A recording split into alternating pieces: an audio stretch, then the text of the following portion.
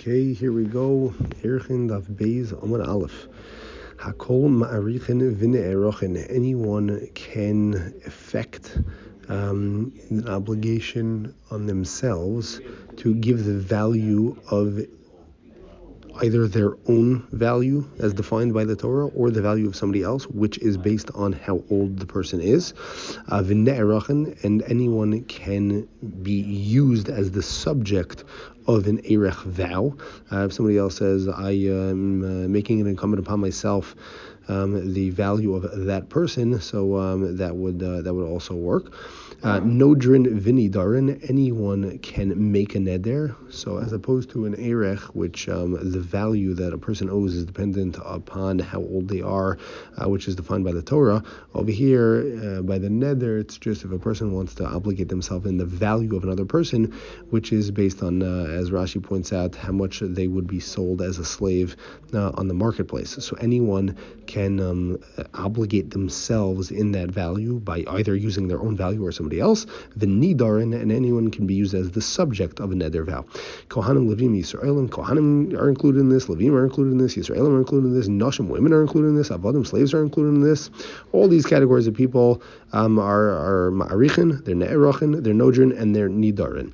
Then the Mishnah continues and says tumtum va'androgonos regarding these two types of people. Nodrin v'nidarin, they can both effect a neder, and they can be the subject of a neder. Ma'arichin, and they can also effect an erech. They can say, we would like to obligate ourselves in the erech of that person, somebody else, and then we would obligate them depending on how old that person is. Avalo ne'erachin, but they cannot be used as the subject of an erech vow, she'enu ne'erach ela hazachar v'adai unekeva v'adois, because based on the Torah's language, we only use a person as the subject of an erech vow if they are certainly a male or certainly a female. But by a tumtum and joganos, since we are in doubt, that cannot work.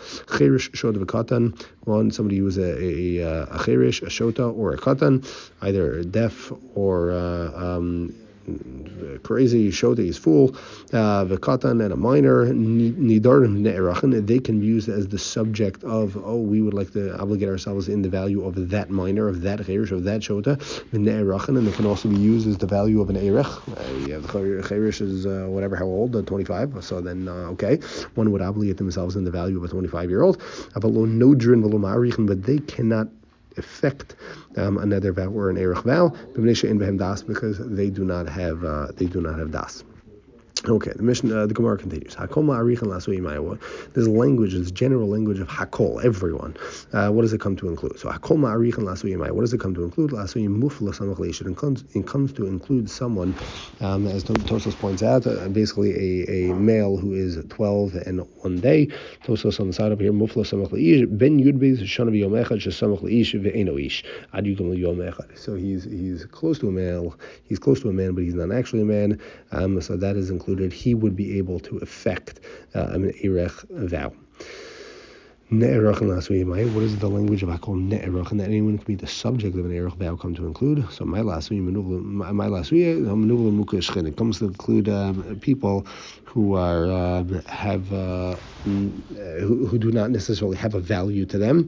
And why would we think that they're not included? So Sakadai Tachmina, the Gemara says we might have thought that since since the language of neder is used in the parsha of the arachin, so kol sheyeshnu b'damim, anyone who has a value to them, yeshnu b'erachin, is included in the parsha of erachin. V'chol she'enu b'damim, but anyone who doesn't technically have a value to them, eino b'erachin, is not included in the parsha of erachin. Kamash malan comes another word in that parsha. He's just nefashos. So it comes to, it says nefashos, so called to anyone who's alive, anyone who's considered a nefesh would be able to be the subject of an erech.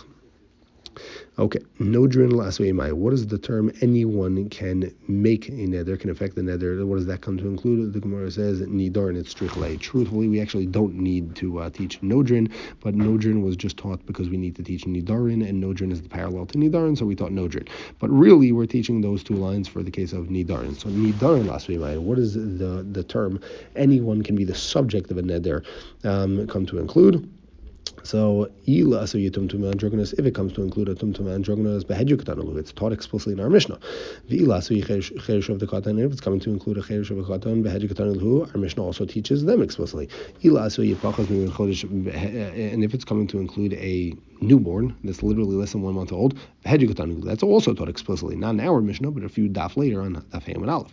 And if it's coming to include Ovi Kochavim, guess what? That's also taught explicitly in the Mishnah, also not in our Mishnah, but later on in Ham and Beis. So the Gemara says, really, it is actually coming to include the case of a newborn who's less than 1 month old.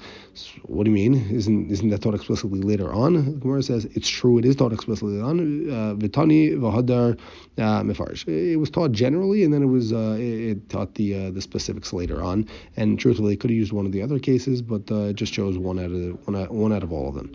Hakol Samchen Lasuyimai. Now that we've already started asking the questions on the Hakol language, which we find over here, we start questioning the Hakol language you find in other places. So elsewhere we find the Mishnah that says Hakol Samchen, anyone can do smicha on an animal. Lasuyimai, what does that come to include? So the Gemara says Lasuye Yorish. It comes to include an heir. Udulok Rabbi Yehuda, and that's not in accordance with the opinion of Rabbi Yehuda. Okay, Hakol Mamirin. We find in Tamura, the first Mishnah says anyone can do Tamura. So what does that come to include? Lasui Mai. What does that come to include? Lasui Yoresh. That also comes to include an heir. That an heir can do Tamura on an animal he inherited. Udulok Rabbi Yehuda. That's also not like the opinion of Rabbi Yehuda. Titania, if we learned in a brayso, Yoresh Somech, Yoresh Mamir. An heir can both do smicha according to the Tanakama and can also effect Tamura. Rabbi Yehuda argues and he says no. Yoresh Eno Somech. Yorish can actually do neither of those two things. My time with Rabbi Yehuda. Why does Rabbi Yehuda hold that a Yorish cannot do either one of those things? So the Gemara says as follows: Korbano, in the parsha of Smicha, it uses the term Korbano, which is specific his Korban. So Rabbi Yehuda expounds on the Korbano and says Korbano v'lo Korban aviv. It must be his Korban and not a Korban that he inherited from his father. Once Rabbi Yehuda knows that a Yoresh cannot do smicha, from there, Yolif Tchilas Hekdesh Misov Hekdesh. He learns out that a Yoresh cannot do Tamura from the fact that a Yoresh cannot do smicha. We learn out Tchilas Hekdesh, meaning causing the initial status of Hekdesh on the animal, i.e. Tamura, from Sov Hekdesh, which towards the end of the animal's Hekdesh life, i.e. Shrita, i.e. Smicha, which is right before Shechita, and therefore, quote unquote, the end of Hekdesh, the end of the animal's life. So Masa of Hekdesh, just like by the end of Hekdesh, by Smicha, Yorish Eino Somech, because Rabbi Yehuda just learned that out from Korbano, the Korban Aviv. So Aftechilas Hekdesh, so just like a Yorish can do Smicha, Aftechilas Hekdesh, Yorish Eino Memir, so too a Yorish cannot affect Tamura. Rabbanon, why do the Rabbanon say that a Yorish can do both of those things? Hamir Yamir. Well, how do the Rabbanon know that a Yorish can affect Tamura? Because the double language of Hamir Yamir, Larabos Es Yorish, which comes to include Yorish, and then they take the opposite approach that we'll V'alfin and Sof Hekdesh Mitchilas Hekdesh. We actually learn at the end of the Hekdesh process by Smicha from the beginning of the Hekdesh process of being Memir. Matchilas Hekdesh Yorish Memir, just like we know an heir can affect Hekdesh from the double language of Hamir Yamir. So Sof Hekdesh Yorish Somech. So to the end of the animal's life, a Yorish is able to do smicha. So Rabbanon Hai Korbanon Mai Avdilei. What do the rabbis do with the word Korbana, which Rabbi Yehuda used to exclude Yorish? So Miboilei, they use it for something else. They use it for Korbano v'lo Korban Oved Kochavim. It's got to be your Korban and not a Korban of a non-Jew. Korbano v'lo Korban Chavero. It's got to be your Korban and not the Korban of a friend. Korbano, and then the last Korban, which is written in the Parsha, L'Rabos Kol Balei Chorban, which comes to include if there are a few people who are partners in a Korban, then they would all have to do smicha on the animal. Rabbi Yehuda, what does Rabbi Yehuda do with all three korbanos? So L'Rabos Kol Balei Chorban, L'Smicha Lesla. He doesn't hold of this last one. And since he does not hold of this last one, so therefore he has one left over to exclude Yorish. Basically, Rabbi Yehuda would seemingly agree at this point with the other two understandings of Korbano. It would be Korbano v'lo Korban Oved Kochavim, Korbano v'lo Korban Chavero, and then the last one, as opposed to the Chachamim who use it L'Rabos Kol Balei Chorban, he would use it L'Ma'et to exclude a Yorish. That's the Gemara's first answer. Then the Gemara gives another answer. The Gemara says V'inami, or if you want to say Islay, Rabbi Yehuda actually holds that by Balei Chovrin, they agree with the Tanakama that by Balei Chovrin, all of them Korbano would have to do smicha. Okay, so what does he do with all three korbanos? How does he get his understanding that a yoresh can't do smicha? So this is how he learns all three out on Daf Beis Amud Beis, top Beis Amud Beis. Oved kochavim mechaver mechad kornafka. Once again, at this point, the Rabbanon, what did they do with the three korbanos? They used one for korbano v'lo korbano oved kochavim, one for korbano v'lo korbano chavero, and one l'rabos balei chovrin. Rabbi Yehuda said, no, if you think about it, oved kochavim chavero, they're really the same thing, because the point is it's not yours. So he would basically say you could learn out both oved kochavim and chavero from one korbano. Mechad Kronofke, they learn that from one. A Yasri look Trey, you're left over with two korbanos. Chad korbano lo korban aviv. That's where he learns out not a yoresh. It's got to be yours and not the korban of your father. B'idach, and then he would agree according to this opinion. Unlike the first version where he would disagree l'rabos kol bala korban, according to this version v'idach l'rabos bala korban, he would agree with the rabbis, with the rabbanan that bala korban would have to do with smicha. So we already know what the Rabbanon do with Hamer Yamir, that it comes to include everyone. What does Rabbi Yehuda do with this phrase? So Rabbi says he comes to use it to include an Isha.